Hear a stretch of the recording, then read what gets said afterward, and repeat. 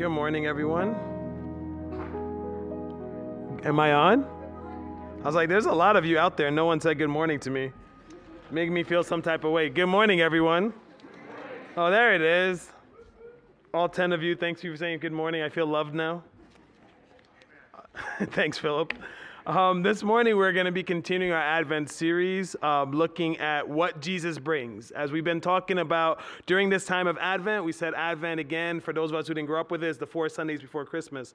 It's a series, it's a time of waiting, of expectation, of celebration, of Christ's birth into our world. And what a beauty, what a joy that we have Emmanuel, who is God with us. We have the King of Heaven coming down to earth. We have the one who lived in radiance taking on skin. We have the God of the universe becoming flesh and blood and coming into a time and space and moving into our neighborhood, which is what Eugene Peterson calls it. The early church, when they talked about Advent, celebrated Jesus' coming, but they also celebrated Jesus' second coming. And that for them was Advent, was a Perusia or Adventus, and it talked about the return of the King. So they celebrated not only that Jesus comes in the form of a baby, but that one day Jesus will come again to take us home to glory. And Bernard of Clairvaux, who looked at this and said, yes, not only do we need to celebrate Jesus coming as a baby to save us, or Jesus coming as a king to save us, we need to celebrate Jesus coming today. That we are in need of Jesus, that when we accept Jesus, we walk with Jesus, we need Jesus to get the daily grace of get through today. So we need Jesus not only coming in the flesh as a baby or coming in glory as a king, we need Jesus in flesh now. We need Jesus in spirit now. We need Jesus for our daily grace. And what does this Emmanuel, to God with us, mean? Rich Villodas, who's a multicultural church pastor in New York City of New Life Fellowship, he said it like this. He says, Jesus is God with us. Not God against us, not God apart from us, not God apathetic towards us. No, Jesus is God for us, God one of us, God empathetic towards us, God with us. That's what we celebrate at Advent. So this season, as we've been going through it, we've been saying, what does Jesus bring during this season? What are we waiting for? What are we excited about? What are we celebrating? What are we to take into the world? For hope, we were reminded that Jesus is the invitation. Jesus is the gift. Jesus is what we as a community not only need to hold on to, but to transmit to our world. That's the hope we are to bring. For peace, we simply said that Jesus is the one, our Christ, who's at home in us. What a blessing to think that the God of the universe now desires to rest in you. What a blessing to think that the God of the universe now desires to go through your words, your love, your actions, go through and lives through you. And for joy, we said that joy is not only the promise, but Jesus is the promise of God.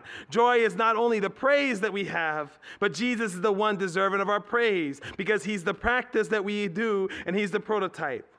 But what we're going to hold on to this morning is this idea of love. That hope, peace, and joy all rest in the love of God. And that the love that God desires to bring through the world to us, through us, is Jesus Christ. So as we ask this question, it'll be, what is the love that Jesus brings? And then the one we're always kind of tagging along is, what is the love that Jesus brings to my world through me? What is the love that Jesus brings? And what is the love that Jesus brings to our world through me? If you have your Bibles, turn with me to 1 John chapter 4. I'll be reading verses 7 to 12, 1 John chapter 4, 7 to 12. And this passage actually goes to verse 21, but we'll do 13 to 21 on Christmas Eve. So make sure you come check us out. I think we have 2 services, so hopefully you'll be there. But we're just going to focus on 7 to 12 this morning. Starting at verse 7, we read from John. Dear friends, let us love one another, for love comes from God. Everyone who loves has been born of God and knows God. Whoever does not love does not know God, because God is love. This is how God showed his love among us. He sent his one and only Son into the world that we might live through him. This is a love, not that we love God, but that he loved us and sent his Son as an atoning sacrifice for our sins. Dear friends, since God so loved us, we also ought to love one another. No one has ever seen God, but if we love one another, God lives in us, and his love is made complete in us. Let's pray together. Our Father God, we thank you so much that you indeed, the God who so loves, sent your Son as your love. That you sent him not only for us here in Harrisburg or Pennsylvania or the United States or the world, but for all your people for all of time. We thank you that you so loved us that you showed it by giving your son to us. Lord Jesus, our Christ, we thank you for leaving heaven to come to earth. We thank you for not only taking on skin, but walking these earthly road and showing us how to live and love to please God. We thank you for going to Calvary's tree. We thank you for being the atoning sacrifice for our sins. We thank you that your work was done, that you were raised from the dead, and that same power that raised you from the dead is the same power that lives inside of us. We thank you that you have chosen us to transmit your love to the world as your witnesses, as your co-workers, as your co-laborers, as the one who show your love to the world. And Holy Spirit, we thank you for reminding us and teaching us and illuminate all these things to us. We thank you for living not only inside us individually, but us as a community, for leading, for guiding us. And we thank you that we know that God is love because you know us. You live in us. You work through us. And you point us to Jesus, our Savior. In his name we pray. Amen. As we think about how Jesus is God's love or how Jesus transmits this love, I was trying to remember my first Christmas memory. And like all things pre 9 years old, I had nothing. I was like, what was my first Christmas memory? I had nothing. So I did a bunch of research, which is basically involved asking my cousins. It's really grateful because I have this cousins thread. There's 150 of us on it, right? So there's nothing about Liberia that one of us won't have an answer to. So it's really great. Just don't do it when you're about to go to sleep, right? Because we're in all different parts of the world, and you ask a question, and it might be 7 o'clock here or 3 o'clock in the morning, and it just goes, but it's a great resource. Now, what I learned about Advent in Liberia is that here in the U.S., for those of us who practice Advent like HBIC, it's 4 weeks. In Liberia, we're like, well, that's too much. We're just going to make it 1 week. Right? We're going to crunch it all into 1 week. And it's the week that includes Christmas. So whatever day that Christmas falls, that week in and around Christmas. Also, because Liberia is founded, or at least partially founded by people like half of my family who were, enslaved here in America, earned their freedom, went back home, there's a lot of American influence, right? Not always for the good, So we have the trees and we have the lights and we celebrate by having family together. We don't go as wild as you do with presents, right? Like we just don't do that, right? We actually think Jesus is the gift. It's weird. I know, like that's what we do, right? We don't really go and buy expensive presents. What we do is we buy food, lots of food, and we eat together, right?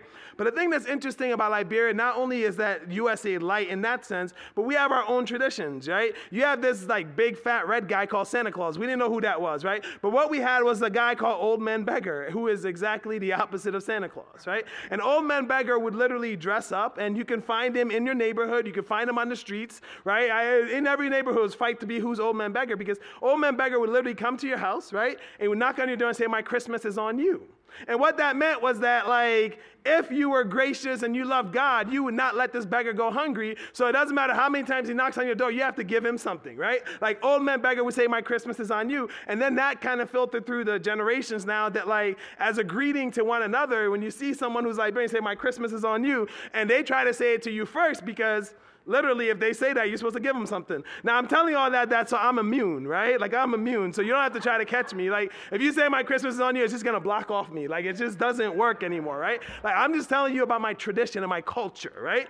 Don't do that to me. But then I started thinking about, well, what was my first Christmas here? And I remember when I came to this country, right, like, there was a lot of things that were different. Like, I always tell people this, and they think it's funny, but it's true. Like, one of the things that people are like, how was it transitioning from Africa? Like, what was it like? And I was like, actually, it was pretty much the same. The biggest difference was that white people were real. Like, it was just like, they really do exist, right? Like, wow, look at you, you're here, Like, that was the biggest transition for me. Like, people are just like, well, like, what? I'm like, no, we spoke English, Like, we went to, like, everything was very much Americanized, at least in my setting. Like, what was real was y'all. Like, y'all just existed here. Like, that was it, right? But some of the other changes for Christmas is like there was Santa, which I talked about, right? There was elves and Rudolph, the red-nosed reindeer, and Frosty, the snowman, and all these wonderful things. And again, there was this shift of, again, not necessarily Jesus being the gift, but I have to give gifts, right? Like, I have to buy the best present. There was a shift, and it wasn't just the materialism of America. It was just like, it was weird as an outsider because, like, what are you getting for Christmas? And I was like, wait, you get stuff for Christmas, right? And, like, my parents were just like, man, this is messed up. Like, we slid by for 9 years, right? For 9 years, then this kid comes to America. He's supposed to get stuff now? This is weird, right? So that was a transition. But I remember, though, that as you kind of get involved into this culture, you get swooped into that, right? But I remember when I was a teenager, we had moved to Philadelphia. And I kind of forgotten that Christmas is supposed to be this focus on Jesus, and Jesus is the gift. I remember that our parent, our guardian, was sick, and she had a back injury, and she couldn't work. And I remember her sitting us down and saying, like, listen, this Christmas is going to be a little bit different, like we're going to go back to Liberian. We're just going to have food and celebrate as a family. Like, I'm sorry if you don't get anything. We just can't right now. And what was interesting is that like me and, we weren't necessarily like mad about it. We're just like, well, I mean, if we don't have money, like it's not really a big deal. And it wasn't that big deal. And in fact, like we thought nothing about it. We were just excited that we had 2 weeks off of school, right? Like that's all we were. But it was a family at our church who had basically taken me and my brother Joe in, and they just loved us, right? And we necessarily didn't want to that wasn't even about putting our family business out there. We didn't think it was weird that for Christmas we were getting nothing and we were just hanging out. Like we just didn't care. Like we were just like, we are good. But what was interesting is when this family found out, they were actually heartbroken. And we were just like, well, this is weird. We're good. Why are you not good? This is weird. Like, what's going on here? But I remember them pulling us aside and saying, listen, we know you don't care about gifts, but we also know you're kids. And we feel like for our Christmas, if you want, you can spend a couple days with us. And I don't remember what presents we got that year. I don't remember what we did really. But I remember like Maya Angelou says, right? She has this great quote where she's like, you know what? You're not going to remember what was said and what was done, but you remember how they made you feel. And what that family, the Lone family, made us feel was love. And it was a reminder to me, all these years later, that what Christmas is about is love. And it's not just the love that we just say or all the different kinds of love. It's the love that looks like Jesus. It's the love that looks like Jesus, because that's what's God's gift to us. Not just that he sent his son to die on the cross for our sins, but that in this season, Jesus is this answer. Jesus is not just the reason for the season. Jesus is everything this is about. And not only that he comes, but that he has to keep coming through our love. And I remember last year when we talked about this, when we said like the heart of Christmas is love and Jesus is God's love for us, yes. But one of the ways we explained it last Christmas, we said, well, Jesus is God's love language to us. And I was kind of trying to make it appealable in our culture, right? In our culture, one of the famous ways we say is that like everyone gives and feels love differently, right? So you have these 5 love languages. For some people, it's words of affirmations, right? It's cards, it's calls, it's comments. Like my daughter, my 5-year-old, man, if you say she does something, it's the most beautiful thing because she lights up. Like you feel good for complimenting her. Like you're just like, wow, honey, that's beautiful. And she's like, it's a beautiful one. And you're like, that's great. It's just words of affirmation. It's just amazing, right? Well, for some of us, it's quality time, right? It's not necessarily what you do. It's just being with one another, whether it's friends or family, just being and spending time together. For others of us, it's intentional, right? It's being intentional about serving one another, looking out for one another, service to one another. Now, for some of you, it's gifts, right? Like I have one friend who it's like, if her husband doesn't get it perfectly right, she's not sure he loves her. And we're working on it. But like for her, like that's the love language is gifts and giving gifts, right? And I will say she always gets better gifts than the husband, but that's another conversation, right? But for her, that's what it is. And for some of us, it's touch, right? Like one of the things that's been hardest in this pandemic is that you just don't know if you hug people, is that allowed anymore, right? You just don't know if like you shake hands. Like I'm at the door and there's always an existential crisis. It's just like, do I shake your hand? What are we doing here? What do you want to do? Like where are we going, right? Like for some of us, that's our physical touch, hugs, embraces, holding hands. That's how we give and feel loved. And we said we looked at all of those things and that's beautiful. But the most beautiful way we give and receive love is Jesus. That's God's love language to us. Well, what we're changing this morning is we're saying Jesus isn't just the language of how God loves us. Jesus is the answer of how God loves us. How is it that God's love comes into this world? Jesus. How is it that God's love is felt in this world? Jesus. How is it that, who is it that we're supposed to tell this world about? Jesus. Why are we to love and how are we to love? Jesus. He's the ask, he's the answer, he's the appeal. And that's what John is talking about in 1 John 4. Now we cut it off at verse 12, but if you read from 7 to 21, you'll see that love is mentioned 19 times. Like if you read this passage, there's a lot of, like one time I wrote a paper on 1 Peter. It was the most brilliant paper anyone's ever written on 1 Peter. The most brilliant, right? Except it missed something really, really important about 1 Peter. It's a book about suffering, right? Like, it's a book about God's people suffering. And somehow I read that whole book, studied it for months, and missed all of that, right? And my teacher was just like, this would have been the most perfect paper about Peter, except you missed the most important thing about the chapter, about every of it. And I was like, oh, I guess this will just have to be the second best paper ever about Peter, right? But it's hard to read 1 John 4, 7 to 21 when he talks about love 19 times in the span of 13 verses and not know that it's about love. Like, that's what he's talking about. Even me, like, I can't miss that part. But what's interesting is that while love is the focus, it's the kind of love that he talks about that's important. Because when we say love in our culture, we love many things. We love God. We love our spouse. We love, at least some of us, right? We love the church. We love this church. We love steak, and I hear a few of you even love kale, but I think you're lying. But I forgive you.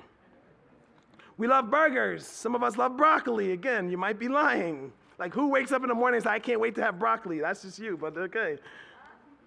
We love the New York Mets. Okay, that's just me and a few lost souls, right? But we love laughter. We love making memories. We love this time of year. There's a lot of times that we use love, and it means a lot of different things. But what's fascinating to me is that in John 7 to 21, the 19 times it shows up in 13 verses, John's only talking about one kind of love. And it's unmistakable because if you read it in the Greek, time and time again, the only love he's talking about is agape. He never uses eros, which is like the love for a spouse, this out of control passion. He never uses philia, which is like friendship, like lasting, loyal friendship, like someone you've been with and you're like, I've been friends since childhood, and 50 years later, we're still best friends, right? He never uses ludus, which is like when you dance the night away and you feel good, or for me, another example would be like my daughter Kennedy, when she plays with her dolls, like she lines them all up. It's like this playful love, right? Like we're like, well, it's playful to me, to her, it's serious. Like they all have names and dreams, you know?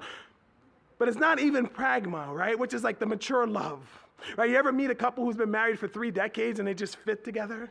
Like that's what pragma is. He never mentions that one. He never mentions storge, which is love for family, right? And he's talking about us being on God's family, but he never mentions storge. He never even mentions philatia, which is love of self. Now I have to pause here because the Greeks were brilliant. They said, you need to love yourself. But if you love yourself too much, you're a narcissist. Like that's not the kind of love we're talking about. We're kind of talking about the kind of love that when God says, I love you, you don't say, I'm unlovable. It's the kind of love that when God says, I forgive you, you don't say, I'm unforgivable. It's the kind of love that when God says, welcome home, come home, my child, you don't say, well, I'm not ready. I got to clean myself up first. That's the kind of self-love it's talking about. The love that is found in God's love for you, not the narcissism, but the love that when God says you're enough, you believe it. When God says you're beautiful, you believe it. When God says you're mine, you believe it. When God says you belong to me, you believe it. That's the kind of self-love they're talking about. But time and time again, he only uses agape. Why? He had all these other words to pick with, right? Now in English, it's very easy because we're like love, love, love, it's all the same, right? But in the Greek, he's only using agape, not eros, not philia, not ludus, not pragma, not storge, not philatia, only agape. Why? Before we get to that, I also want to point out something. Our passage begins, and the NIV kind of loses me here, to be honest, right? It begins in verse 7 by saying, dear friends, right? Again, in our context and culture, it's like, oh, look at John. He calls them his friends, right? In the older translations, you'll see the word beloved, right? What's beautiful about beloved is that the word in Greek is what? Agapetoi. So it's not just that you're beloved. It's not just that like you're part of the in-crew, but it was this idea that you're the ones who are loved by God with God's special love.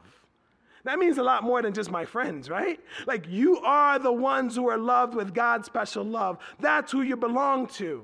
And in Spanish, for example, you might say hermanos, and you mean like a group of guys and girls, right? In Greek, you might say like agapetoi, or in the Old English, it might be brethren, and it's everyone together, right? But it's even deeper than that. It's not just a group. When he says friends here, the word is agapetoi, which literally means you are the family of God. You are the ones that God loves with his special love. That's how he begins this passage. Before we even get into what love is, he says, listen, my friends. Listen, my beloved. Listen, God's beloved children who are loved with his special love.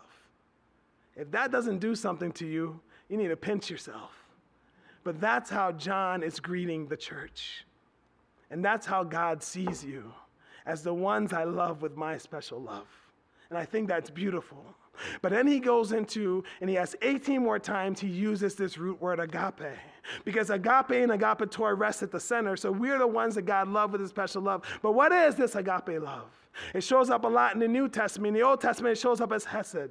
And agape is really then, this love that God has for us with his special love is the basis of our relationship with God.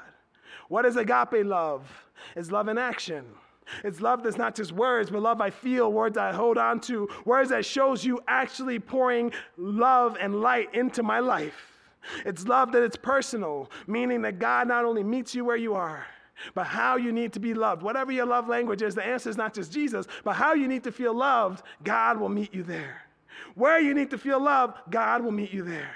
Another way, though, some theologians describe it as the pocket change love. I love this one, right? And I've used this before, but the idea here is, again, you make your budget, right? For some of us, you have like a little bit like extra cash that's yours, For some of us, that's enough to buy a car. For some of us, that's enough to buy an ice cream cone. That's not the point. The point is whatever that little cash is left, right? That's yours to do whatever you want with, right? The feeling you get for buying that ice cream cone or buying that car, if you will, right? Like that feeling you get is the kind of love that God has for us. Meaning that you're his special one, that when he loves you, that's how God feels about you. It's a love also, not just to us, but to all of us, meaning the disadvantaged and the weak. God loves and makes home for them. It's a love that is God's unmerited favor towards his people. It's a love that's out of grace and mercy, not obligation. I think that's important because a lot of us think God's love is just automatic. Well, he's God, he has to love us. No. He's God and he chooses to love you. There's a difference between he's God and he has to love me, than he's God who's big and mighty and chooses to love me. It's a love that's faithful. It's a love that's lasting loyalty. It's a love that's kindness and goodness. So when God says, I want you to love one another, it's not just that you say you love one another. It's not just that you love how you are loved. It's not just that you love in what you think is right. It's that you love as God loves. So the question becomes, if we are to love one another, how is our love in action? How is our love personal and meeting people where they're at?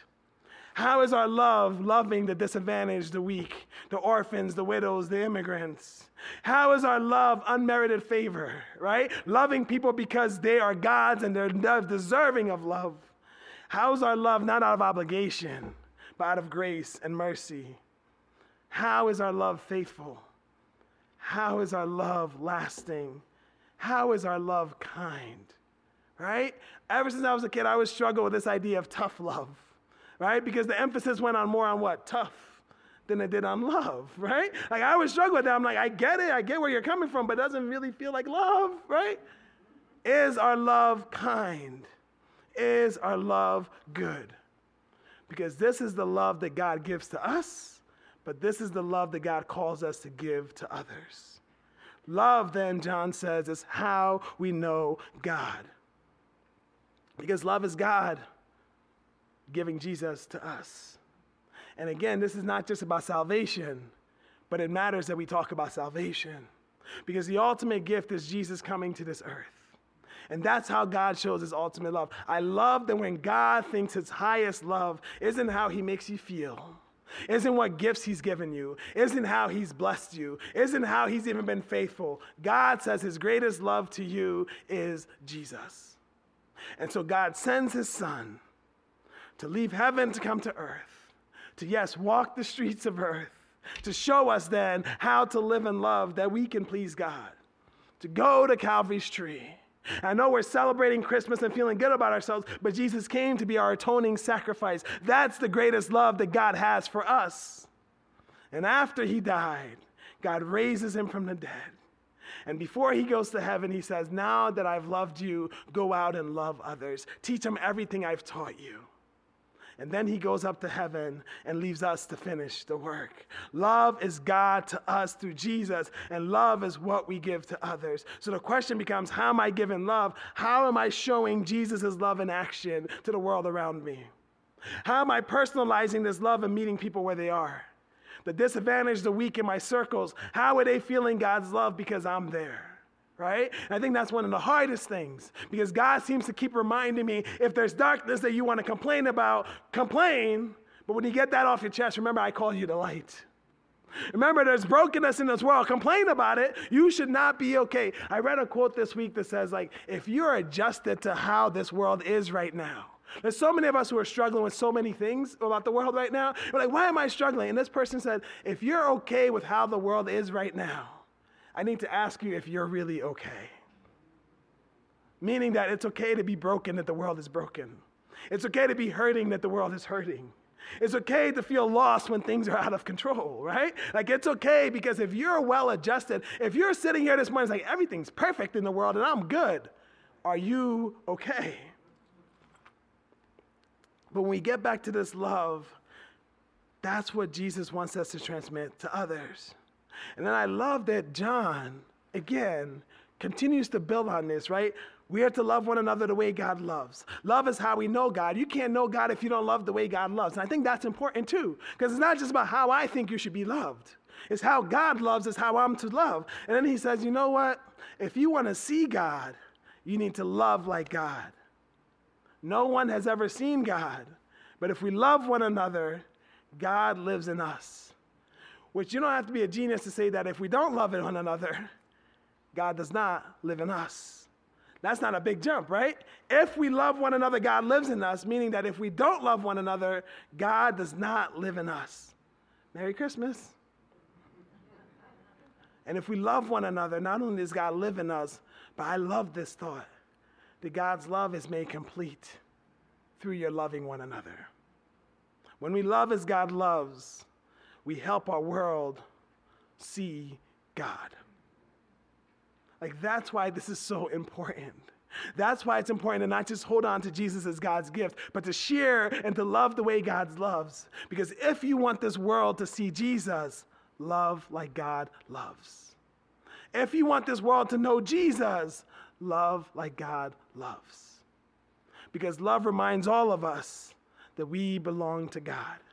Whether we're in the church or out, whether we're sitting in the pews or watching online, love, God's love, reminds all of us that we belong to God. It reminds us when God says to Joshua and us, I'll never leave you nor forsake you. It reminds us when we, like David, make our bed in hell or go up to the skies in heaven, that we cannot outrun God's love because God is there wherever we are. It reminds us, like Jesus, who says, lo, I am with you always, even to the end of age. Love reminds us that we belong to God. Love reminds us when the psalmist says, God, you are my refuge and my strength. You are my rock and my salvation. You are the one I praise. Love reminds us that our praises are also songs of thanksgiving, that when we say, praise God for his transformation, praise God, I'm not who I used to be. Praise God, I look more like Jesus today than I did yesterday. Praise God for his saving me. Praise God for his carrying me. Praise God for his comforting me. Praise God for his using me. Our praises, our prayers, our psalms, our promises that we hold on to that reminds us that we belong to God. And I think the thing this week that I've really, really appreciated has been the simple idea that God loves meets us where we are. There's some of us this morning who have our hands outstretched and asking God to love us, and God will meet us there. There's some of us this morning who are on our knees and in a fetal position emotionally because we don't know if we can make it through the next day, but God's love meets us there. There's some of us this morning who, though we have people all around us, we feel alone and no one really gets it, and God's love meets us there. Lisa Ingram, who is an academic from Biola in California, said it like this: whether our arms are outstretched or our bodies are curled in sorrow, God's mercy and love and kindness comes to us in the midst of that challenge, that fear, that anxiety, that sorrow. God's mercy comes. I love that. That God's love is not dependent on how much faith you have right now. That God's love is not dependent on how open you are to God's love. That God's love is not dependent on your situation. That God's love is not dependent on what you feel. God's love is near. and willing to welcome you back. I read a story about Thomas A. Dorsey this week, and I wanted to close with this, because I thought this was a beautiful example of God's love meeting us where we are. If you don't know who Thomas A. Dorsey is, write his name down, Wikipedia him later. He is basically the father of gospel music, right? There was a time where even in a black church, we thought dancing and singing and clapping, we thought that was not good. We thought that was a lower form of praise. And I know none of us are in that, we don't track that way anymore, right? But there was a time where Christians thought that was a lower form of praise, right? And Dorsey helped popularize that. In fact, you cannot be a gospel legend. Now, there's a lot of gospel stars, right? But you cannot be a gospel legend if you did not sit at the feet of Thomas A. Dorsey. Like, he is that important to the black church.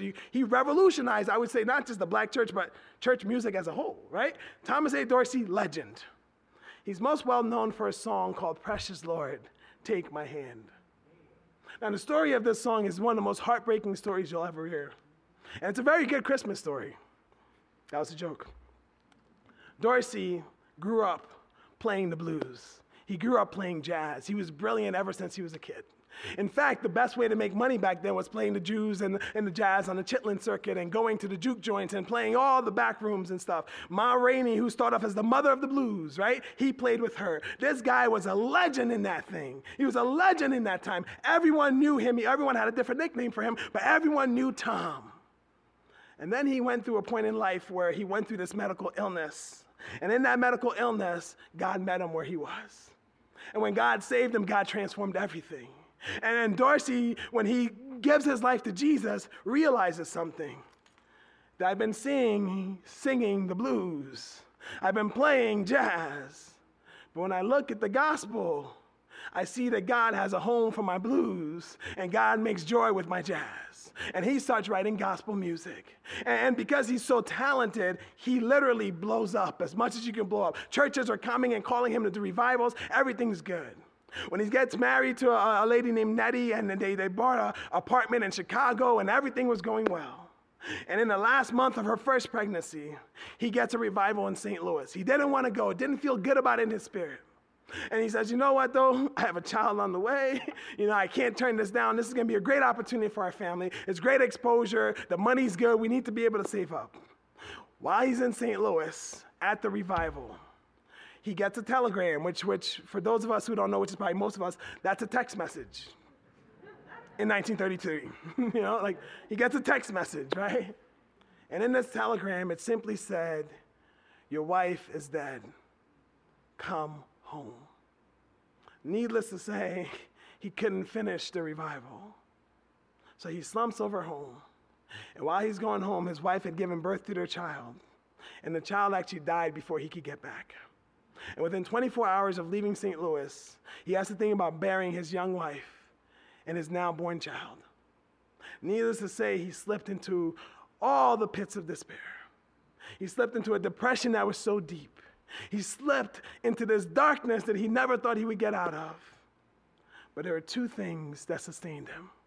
One, he had a community around him who loved the way God loves. And I'm not saying that we can solve all depressions. I'm just saying we can be a cushion by loving people who struggle. I'm not saying we can solve all the demons, but I am saying when we're actively loving them and pouring our love into them and praying for them and lifting them up, that they can maybe just take that step. So he had this community around him that wrapped him in God's love. And the second thing that God used was a friend who was a professor at a local college. And this friend didn't try to tell him, don't be angry with God. This friend didn't try to tell him, you're wrong to be mad. This friend simply loved him and sat with him. And there was one day where they were at this local college, and Dorsey sees a piano. And he goes to the piano and he just starts playing these tunes. And one of the things that's fascinating about gospel and all really Christian music, a lot of people are I love the hymns, they're so traditional. The hymns were like trap music. If you don't know what trap music is, Google it later, right? The hymns were literally worldly, secular tunes that they would put God music to, right? And let it be ooh, that's a catchy tune. Let's put a Bible verse, church planting. But he had this tune in his head that he couldn't shake. And he starts playing the tune. And I love how he says, I felt like a water was broken in heaven. And I felt like the drops of grace came in me. And he wrote these words, precious Lord, take my hand. lead me on, let me stand. I'm tired, I'm weak, I'm worn. Through the storm, through the night, lead me on to the light. Take my hand, precious Lord, lead me home. And that became his most popular song ever. It started off in this little church in Chicago, Pilgrim Baptist, and it's been covered by anyone who's anyone in black gospel music. Mahalia Jackson covered it. Nina Simone even covered it. Aretha Franklin owned it. I don't say she covered it, she owned it, right? Like, when she did her version, I was like, okay, we quit. You win, Aretha. But I think the reason this song struck such a chord, and it does for generations later, is because God met Dorsey where he was. He was broken, he was tired, he was worn. Yet all he had to do was say, Lord, take my hand. And God was ready. And when we think about God's love to us, it's beautiful that this week we remember Jesus coming as a baby. And it's beautiful that these 4 weeks we've been challenged to think about Jesus coming again in glory. And it's beautiful for us to think that when Jesus comes, he comes right now.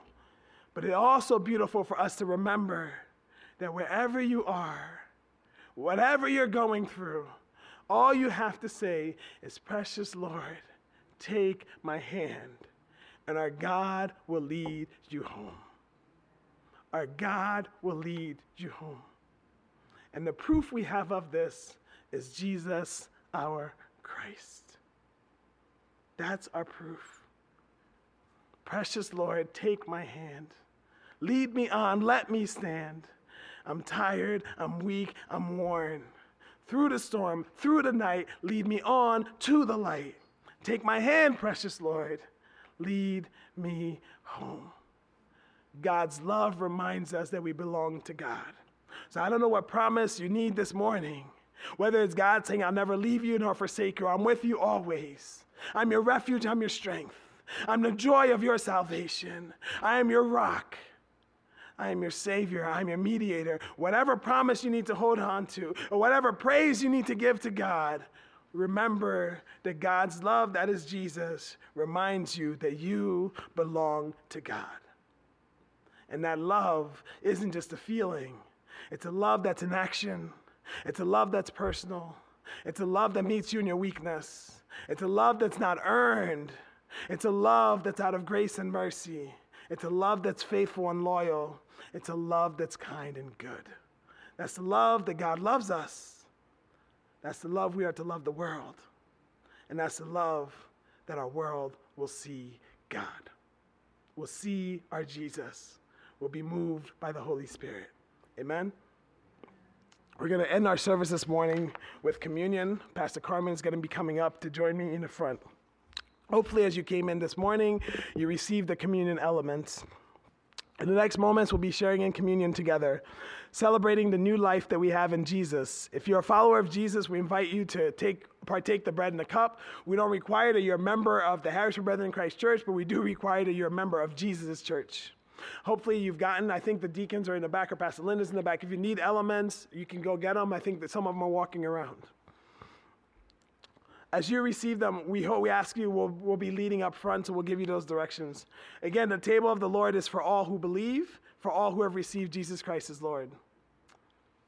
I'm going to wait for, okay, you coming up? Okay. We now invite you to come to this table, not because you must, but because you may. Come to testify, not that you are perfect, but that you sincerely love our Lord Jesus Christ and desire to be his true disciple. Come, not because you are strong, but because you are weak. Not because you have any claim on heaven's rewards, but because in your frailty you stand in constant need of heaven's mercy and help. Now that the supper of the Lord is spread before you, lift up your minds and hearts. Above all selfish fears and cares, let this bread and this cup be to you the witness of the grace of our Lord Jesus Christ, the love of God, and the communion of the Holy Spirit.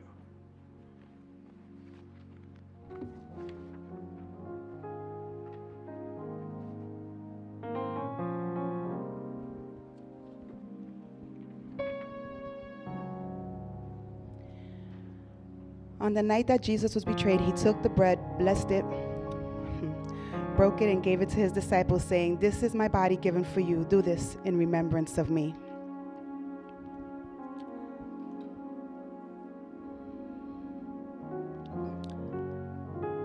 Father, help us to remember the love you have for us.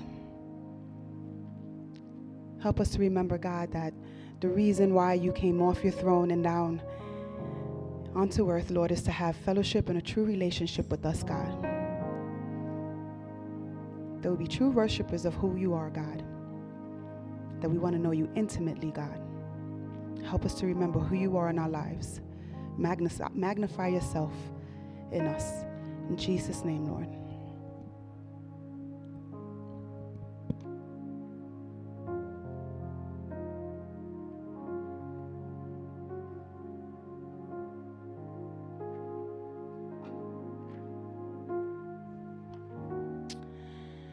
My brothers and sisters, this bread which we break, is it not the communion of the body of Christ?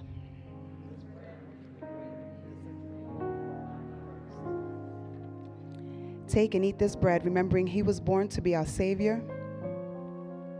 He was wounded for our transgressions. He was bruised for our iniquities. Feed on him in your heart and be thankful.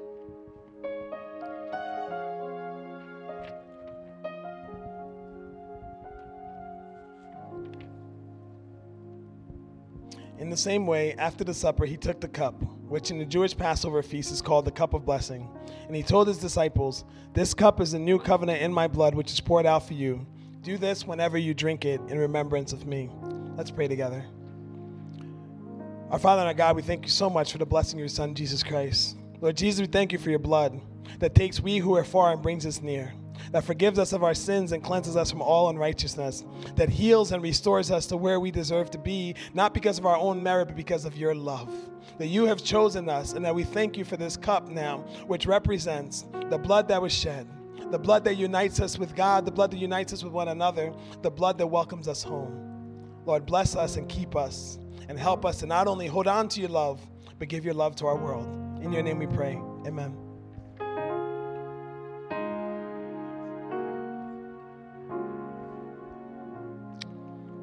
Same way, we'll continue now with the responsive reading. My sisters and brothers, this cup of blessing which we bless, is it not the communion of the blood of Christ?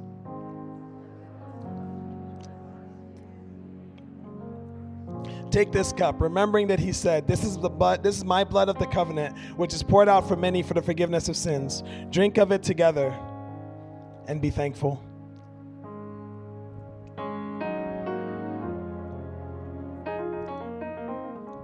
I believe we have on the side, there's things that you can put them away and throw them away, or you can wait till the end of the service. The worship team is up here. We'll have one last song, and as we sing this closing song, I'd like to invite all the other pastors who are in the room up front. We'd love to pray for you for anything you're going through or whatever you're experiencing. If you are thinking of a way this week that you can show God's love to someone, we'd love to pray for you for that as well. But we pray that all of us are not only holding on to God's love this morning, but that we're willing to live it and share it out. So let's stand together and sing.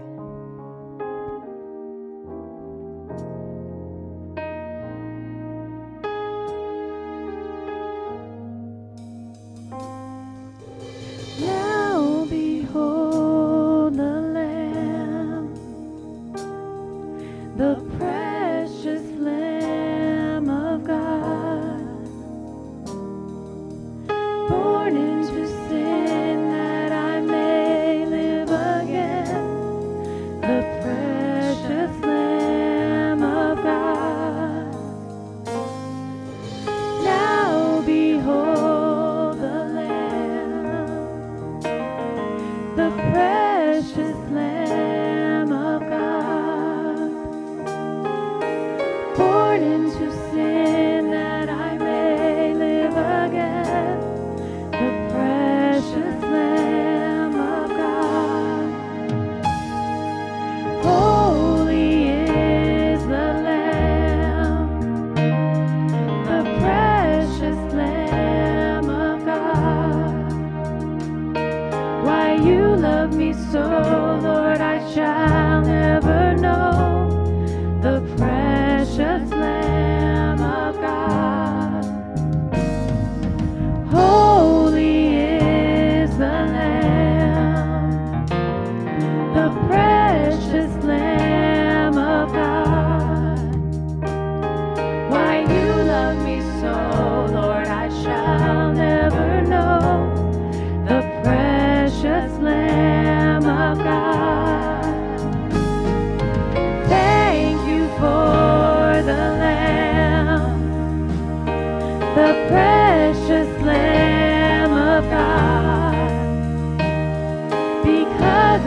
grace I can finish this race. The precious Lamb of God. Thank you for the Lamb, the precious Lamb of God. Because of your grace I can finish this race. The precious Lamb of God.